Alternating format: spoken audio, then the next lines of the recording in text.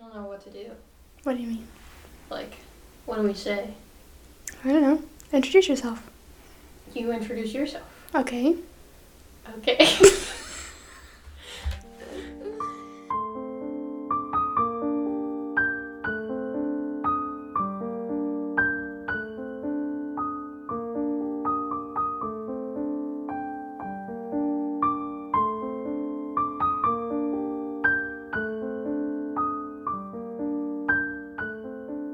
Hello.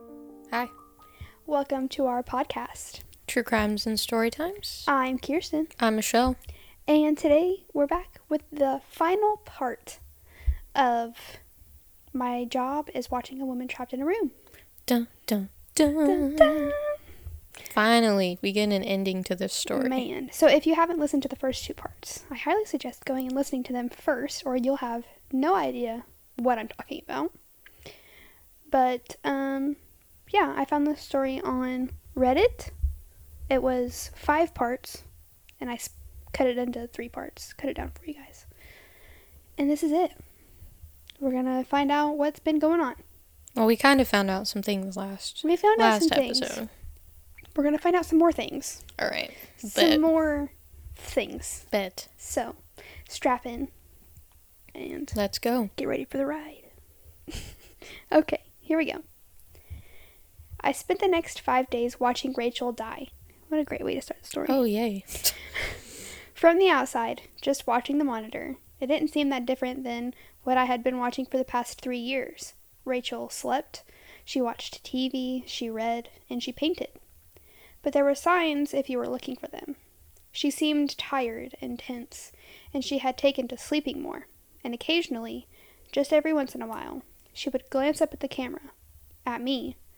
It was then that I could see the fear and sadness in her eyes. Inside, I felt like a burned-out house collapsing in on itself. At first, I refused to watch, to do anything they wanted me to do. Solomon didn't get mad at me, but just shrugged. He said while cooperation was preferred and would go a long way towards making my stay with them more comfortable, it wasn't required. If he was right, Solomon said with a thin smile, things would play out as they were meant to, regardless of what I wanted or thought I chose. Either way, he added, the video was about to start back playing. It would not stop for another 5 days. Whether I wanted to spend that time getting to see her again was entirely up to me. I tried to not watch, but a part of me knew from the start I was going to. Maybe I would find some clue that they were lying about her being dead, or Rachel could give me some advice or warning about what I needed to do next. I didn't know. What I did know is that I couldn't miss the chance to see her again. And despite knowing in my heart that she was dead and everything on the video had happened a long time ago, I still felt that by watching, I was with her somehow.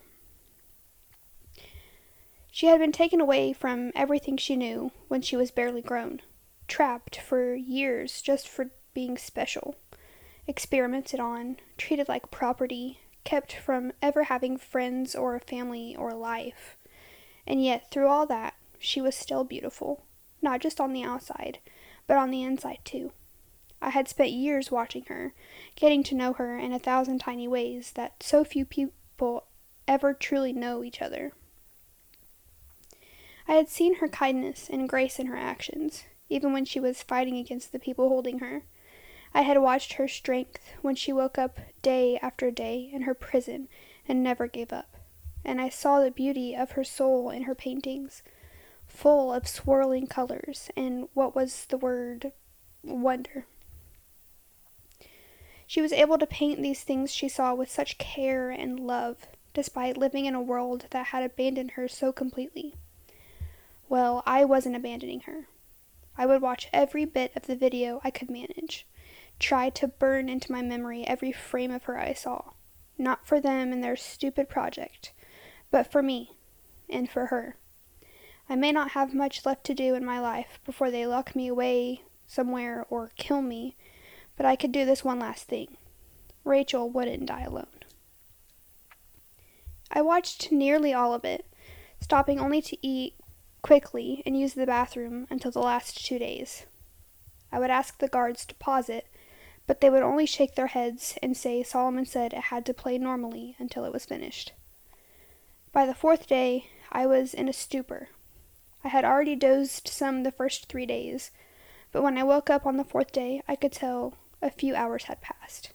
There were 2 trays of food on the bed, one breakfast and another lunch. I looked back at the screen in a panic, worrying I had missed something, but Rachel seemed to be just waking up too. I noticed her putting her hand to her stomach as she got out of bed and felt my own stomach twist. She was already hurting. Rachel glanced at the camera and tried to smile before moving to set up a new canvas for painting. This was the second of 3 paintings she did in those last days. The first had been the inside of an old-fashioned movie theater from the viewpoint of someone sitting in a back row. On the movie screen was just the image of a sledgehammer propped against a brick wall.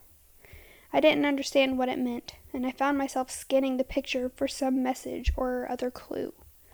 Eventually, I found what might be one, though I didn't understand it either. Rachel must have come to understand they knew what she was doing with the paintings and didn't want to stop her, because these last 3 she set up much closer to the camera. I was still squinting and studying the painting closely when I realized the flipped-up seats in the next row up had brass number plates along the front edge of the seats. Though they were upside down from the viewpoint of the painting, the angle was good enough that once I noticed them, I was able to read them. 2, 43, 26, 89. I didn't understand any of it, but I committed it all to memory, focusing all my attention on the painting until she finally took it away. Even that early on, I could tell painting was taking a lot out of her now, and like I had for so long, I found myself talking to her, telling her to go rest before I remembered her body in the next room. I almost stopped then, but no. Maybe she couldn't tell I was talking to her. Or maybe she could. Either way, me talking to her couldn't hurt, and it made me feel a little less lonely and sad as I watched her. The second painting, the one she started after I woke up from falling asleep for a few hours, was stranger than the rest. It looked like it was in a room with curved walls made of tree roots, and in the center of the room was a little table made out of the same stuff. Some of the roots around the room were a deep red, but other parts, including the table thing, looked burned and black. I looked closer and saw that I could see a person's shadow over the table, hands holding some long oval-shaped bundle. I studied it for a long time, going over it again and again in my mind after she took it away. I couldn't make sense of it, of any of it. I wasn't smart enough, and I was failing her. Rachel slept for a long time after that painting. Then she got up on the 5th day, her last day, and immediately started working again. This time she was painting faster, and while I saw her wince occasionally, she never lost her look of determination as she slashed lines and colors across the canvas. When she was done, Rachel picked up the painting and turned it toward the camera, leaving me a small, tired smile as she was blocked from view. It was looking out from the front porch of a house somewhere. It was out in the country, and in the morning view of the yard and the land beyond were wonderful. But closer up, the painting was of 2 hands, holding on to each other tightly. Their interlocked fingers seemed to glow red and orange in the light of the rising sun. I found myself crying as I looked at it. Part of it was because I didn't know what it meant, and I felt a growing sense of desperation at the thought that Rachel's last works might be wasted on me. Part was because I knew it had been 5 days, and I could sense I was close to the end, to her end. But there was something more to it than all that, too. The last painting, even with everything else in my head and my heart pulling me down, gave me hope. Hope of what I didn't know. But I started to think that maybe the only message Rachel had for me in that last painting was that somehow, somewhere, everything would be okay. Outside the edge of the painting, I could see motion in the room, people hurriedly coming in with some kind of medical equipment, and then the monitor went black. You've done very well, Thomas. Very, very well. For the last 5 days of video, we had charted 1,047 micro-variations in Rachel's behavior that we believed might correspond to your behavior, your reactions, and your emotional states while watching the video. Like before, the two of you remained in sync as though you were in the same room. It really is remarkable. I sat staring at Solomon. I listened to what he said, but I didn't care. I just wanted it over. Whatever this was, I just wanted it over. Clearing his throat, he went on. That's why we've decided to move the implant from Rachel's body to your own. That's one of the many reasons we've preserved her so. The foreign body was still showing signs of life all this time, but just barely, and we were afraid to attempt removal. Our hope is that, given your connection to Rachel, it will accept you, perhaps even thrive in you more than it ever did our girl. I was suddenly on my feet, and it was only the raising of Solomon's gun that stopped me from attacking him. Don't you fucking talk about her like that. Like any of you gave a shit about her. I'll fucking kill you. Solomon's face darkened slightly as his lips thinned. No, you won't. But if idle threats make you feel better, go ahead. It will only make things harder, not easier. Feeling a stab of panicked fear, I sat back down. What is this thing you're going to put in me? The man looked at me for several seconds before responding. I'm tempted not to tell you after your stupid and frankly hurtful outburst. But I'll be the bigger person. Letting out a small sigh, he went on. Thomas, somewhere there is a tree. A very special tree. We suspect it is the same tree that Rachel painted for you that time, though we cannot say for sure, as we have never been able to find it. It's either hidden away very well, or it's able to hide itself from those it wishes. I just looked at him, trying to kill him by just wanting it to be so. In any case, we have the next best thing, an ancient clipping from the tree, secured at great cost and sacrifice, and studied for a long time without much success. We have, however, in recent years been given advice that this clipping could be grown in the right soil. We thought that soil was Rachel, but while it did develop further inside of her, she died before necessary growth was finished. Leaning forward, he smiled at me. We have it on fairly good authority, however, that you might succeed where she failed. I fought them when they came, but it didn't matter. I woke up some time later with a dull ache in my chest and a small, already healing scar on my upper stomach. I didn't really feel that different other than the little bit of pain, but I knew that would change with time. Maybe I had more time than Rachel, or maybe I had less. It didn't matter. Wait, what was that? There was some kind of soft voice. Coming from where? It wasn't in the room. It was in my head. I felt a thrill of excitement. Maybe this was Rachel's voice.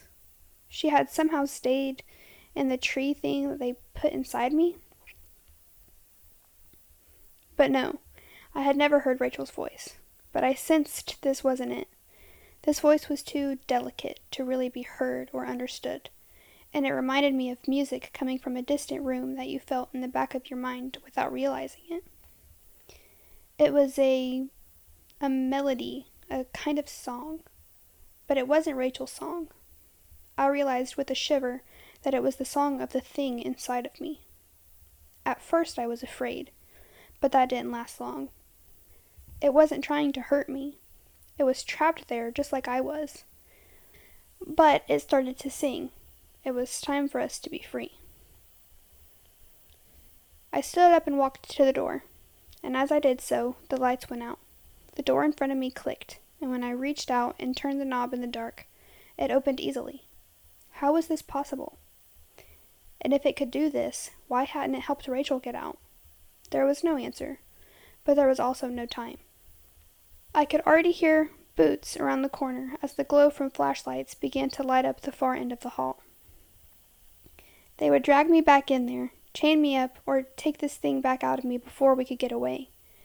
If I was ever going to get out, it had to be now. The voice was singing again, pushing me to go further into the dark, to run until we were safe.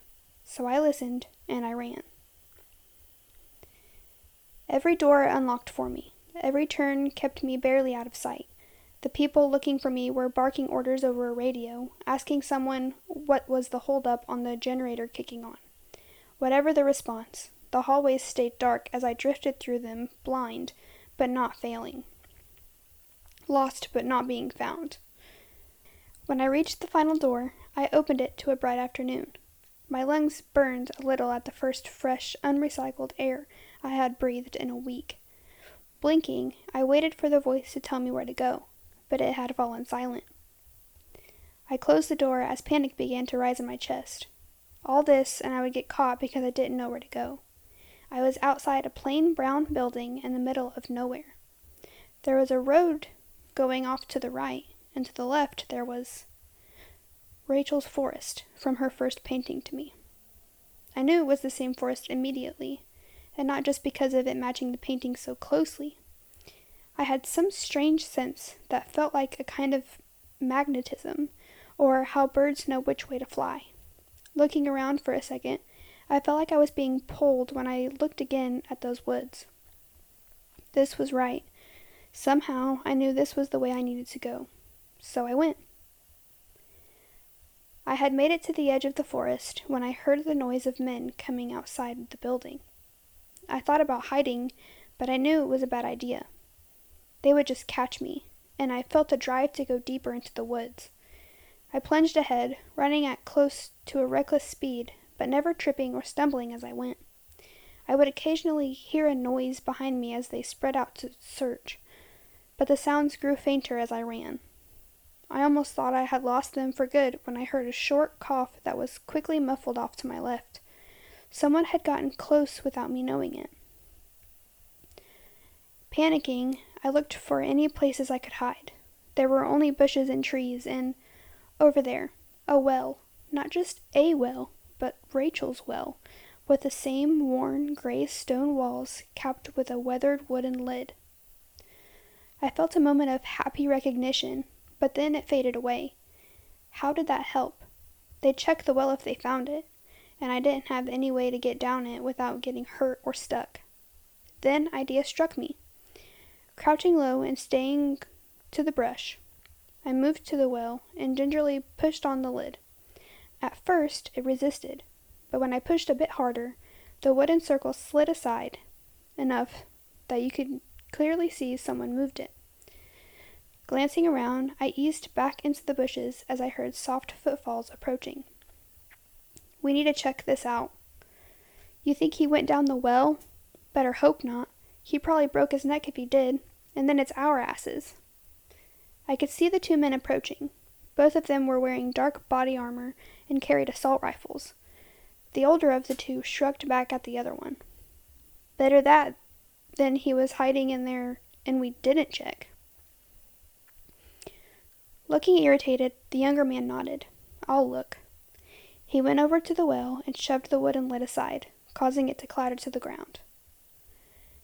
Hitting a button on his rifle, a flashlight sprang to life on the barrel. He started to shine it down into the well as the other continued to look in every direction. I was worried he would see me if I moved, but I couldn't wait. I just had to stay calm, think slow, and move fast. I kept expecting to hear them yell or feel something or someone strike me in the back, but nothing came. As the afternoon light began to dim, I saw the trees thinning ahead. I was approaching a road. It looked like a normal public road, too, with several cars passing one way or the other as I walked out of the forest and up the hill to the asphalt. The idea of hitchhiking, especially this close to where they held me, was frightening, but I saw little choice. I was wearing sweatpants and a t-shirt they had given me and my own shoes, but I had no money or ID or phone. My only chance was to get as far away that I could try and get help. I jumped slightly at the hiss of hydraulic brakes as a large semi rolled to a stop next to me. The passenger window rolled down, and an older man with white hair and a graying mustache leaned over and peered down at me. You look lost, son. You need a ride? I looked down at the door of the truck. It It had a logo that said Martinez and Sons Construction and Hauling. Below it was a cartoon man hitting a wall with a sledgehammer. Looking back up, I smiled at him. Yes, sir, I do. I woke up 5 hours later as we pulled into a truck stop somewhere in Nevada. I had planned on staying awake the entire trip, but that had only lasted a few minutes before exhaustion took over me. I glanced over at Oliver Martinez, and he gave me a toothy grin. I'm tired, but you were plumb tuggered out. I've got to fuel up, shower, and get some grub. I'm going on to California after that. If you want to ride farther, just be back here in an hour. Sound good? I nodded and thanked him again for the ride as I got out. I felt groggy from sleeping, but otherwise okay. I just needed to decide whether this was a good spot to ask for help or if I should ride with Martinez further. He seemed like a very nice guy, and he would probably try to help if he could, but I wanted to avoid putting more people in danger if I could help it. Looking around, I saw we were in a fairly nice little town. I decided I would go look around for a few minutes and then decide what to do. I was only 3 blocks down the street when I saw the flickering lights in the distance. It was a movie theater. As I got closer, I felt my chest tightening. It was the one from Rachel's painting. Hey there, welcome to the Phoenix. The guy standing at the candy counter of the theater looked a little younger than me, and while he seemed friendly enough, he also looked slightly concerned. If you're here for the horror double feature, I'm afraid the second movie is about 30 minutes in. I can give you a half rate if you want to see it, though. I shook my head and tried to not look as strange and crazy as I felt. No, that's okay. I recognize this place from a picture a friend of mine painted, so I came in to ask if you knew anything about her. He raised his eyebrows and shrugged. Okay, weird. He smiled and added, weird, but interesting. Who is she? I swallowed. Her name is, it was Rachel Donovan. I expected him to look surprised or angry or excited, but I could see right away the name meant nothing to him. Shaking his head, he shrugged again. Sorry, that doesn't ring a bell. I'd say you could ask the owner, but he's on vacation this week. Nodding, I searched my mind for something else to ask. Some way to make this place matter the way her other paintings had. Is there anything unique about this place, then? Its history or something? The man grinned. Buddy, you're clearly not from here. This place is super boring. Not just the theater, but the whole town. Frowning in thought, he added, the only thing I know about the history of this place is that there used to be a house here that burned down. This was like in the 1920s or 30s, when this wasn't even a part of town. Couldn't tell you the first thing about it beyond that, but I still bet it's the most interesting thing that's ever happened here. I let out a disappointed sigh. Okay, well, thanks. I turned to leave when the guy called out again. Hey man, sorry I couldn't help more. If you come back, I'll get you a discount on a movie. Half off. If I'm not working, then tell him Marshall said that it was okay. I waved and tried to smile as I headed for the door with a heavy heart. Why did you lead me here, Rachel? What's here that will help? I was outside again, staring up at the theater's bright blinking signs, as though they were going to give me some kind of secret signal, when I noticed movement out of the corner of my eye. There was an alley that ran alongside the theater and went behind to something. Whatever was back there, the light of a distant security lamp cast shadows along the wall of the alley, and those shadows were moving. Instead of feeling afraid, I felt excited as I started down the alley.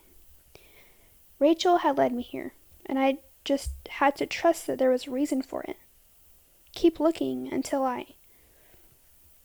The shadows were made by leaves blowing in some wind I couldn't feel. As I got to the far end of the alley, I saw there was a small backyard behind the theater, surrounded by a chain-link fence, and on the other side of that fence was the tree from Rachel's painting, with its deep red twisting bark and foam of green leaves waving to and fro in the night air. I felt a surge of warmth in my chest as the distant singing began again. This was the place. The special tree that could not be found unless it wanted you to find it.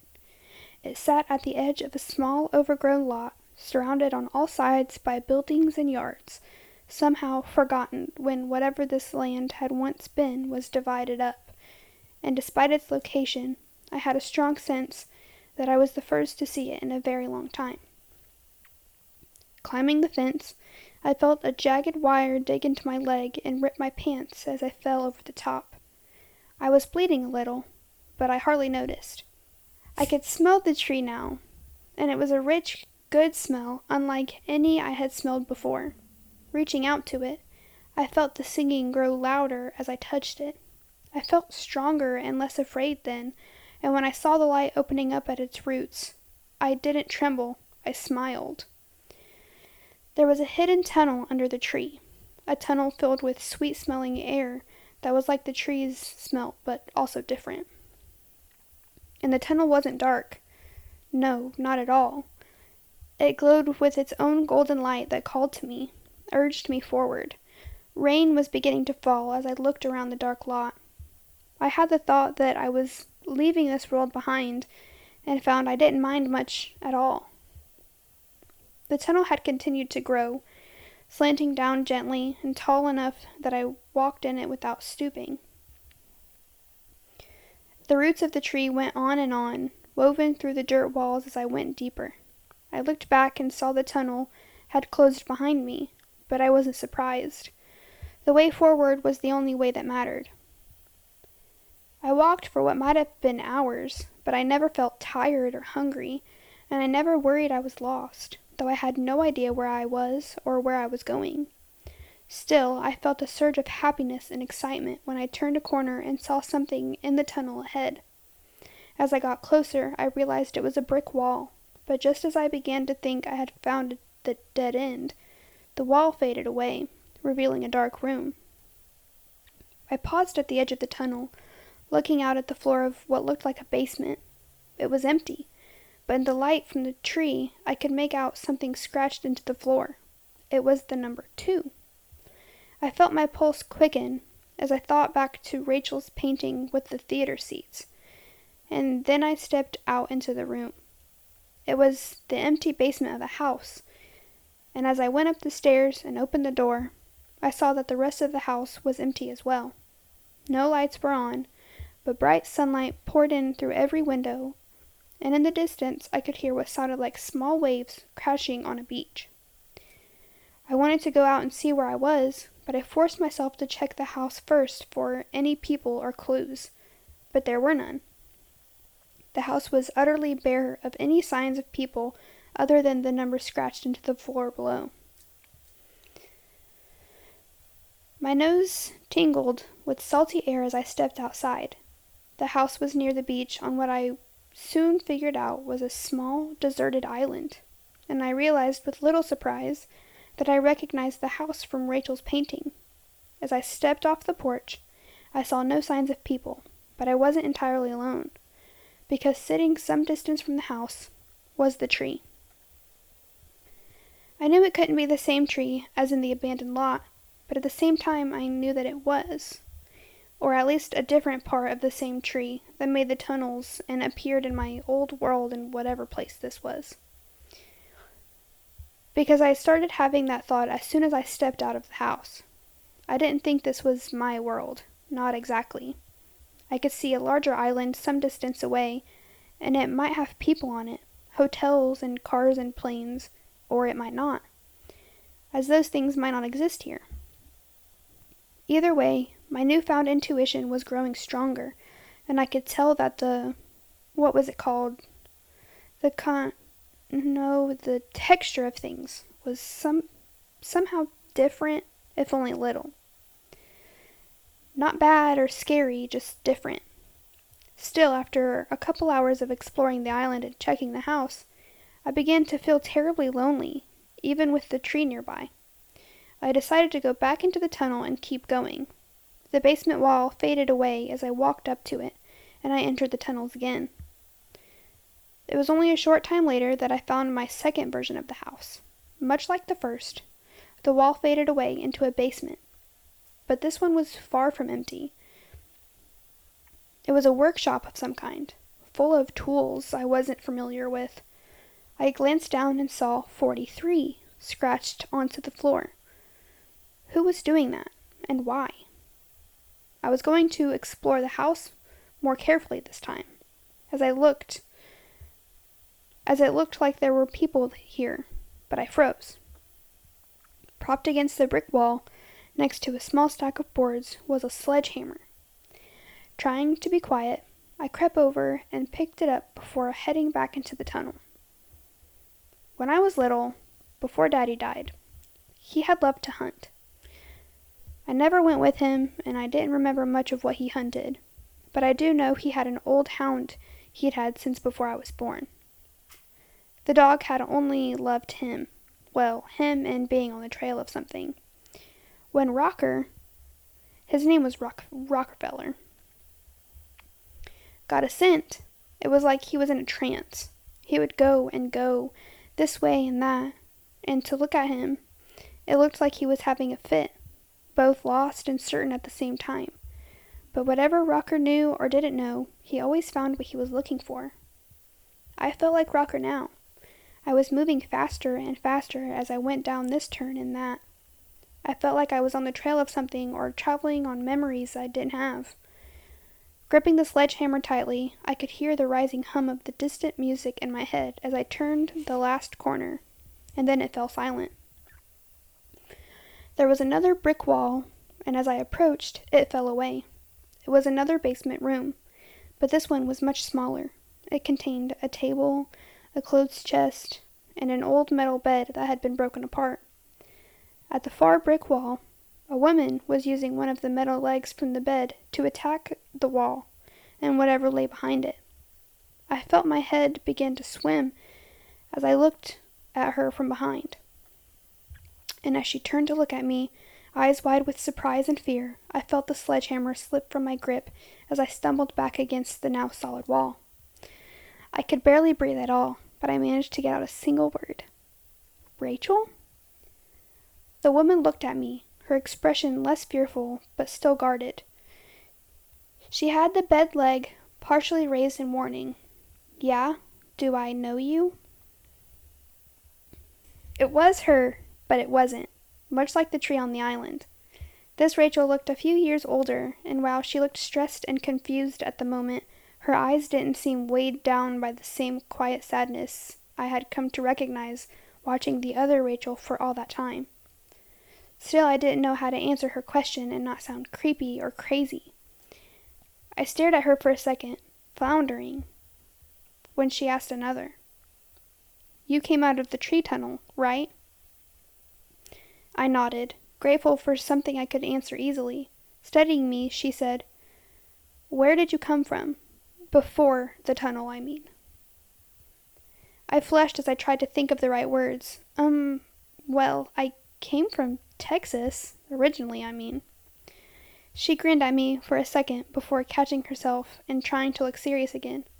"Yeah, okay, but do you know how the tree works? How did you find out about the tunnel? How did you get here?" Sighing, I rubbed my head and just started into it. "Look, I know this will sound crazy, but I had a job watching a woman trapped in a room, and that woman was you, or another version of you, and she asked me for help, and I couldn't help her, and then they took me, and I found out she had been dead for a long time, but could see me in the future, and then they put something from a tree in me, and that had been in her and killed her, and then I escaped, and then I figured out where to go to find the tree from the things she had painted, and somehow I knew how to go in the tunnels to find different spots, and I'm pretty sure the tunnels lead to different worlds, and I got this sledgehammer, and then Hold up. Damn, just take a breath. You're gonna pass out." She was smiling again, and this time she didn't try to hide it. She looked over what was left of the bed to where the sledgehammer was laying on the floor. "And did you say sledgehammer?" "Whack. So, yeah, I believe you. Whack. I've been in those tunnels too. My ex-boyfriend tricked me into moving here so he could tie me to the tree in this place. Whack. Well, not tie me to the tree literally. Take his place as, what, the tree's buddy or something? I don't really know. It's all pretty fucked up, and I don't understand all of it. Whack. But what I do understand is that the fucker walled me up in here. At first, I thought I could just pry loose some bricks over time, but nope. He put a layer of concrete on the outside this time. Good old Phil, or Justin, or whatever. I mainly think of him as fuckface now. Whack. This is taking forever. I stepped up and put my hand on the sledgehammer. Let me do it for a bit. We can take turns. We had cleared away even more brick than she had already managed, but the concrete wall was only starting to show small cracks. I wanted to just keep looking at her, have her talk to me, but I knew she was tired.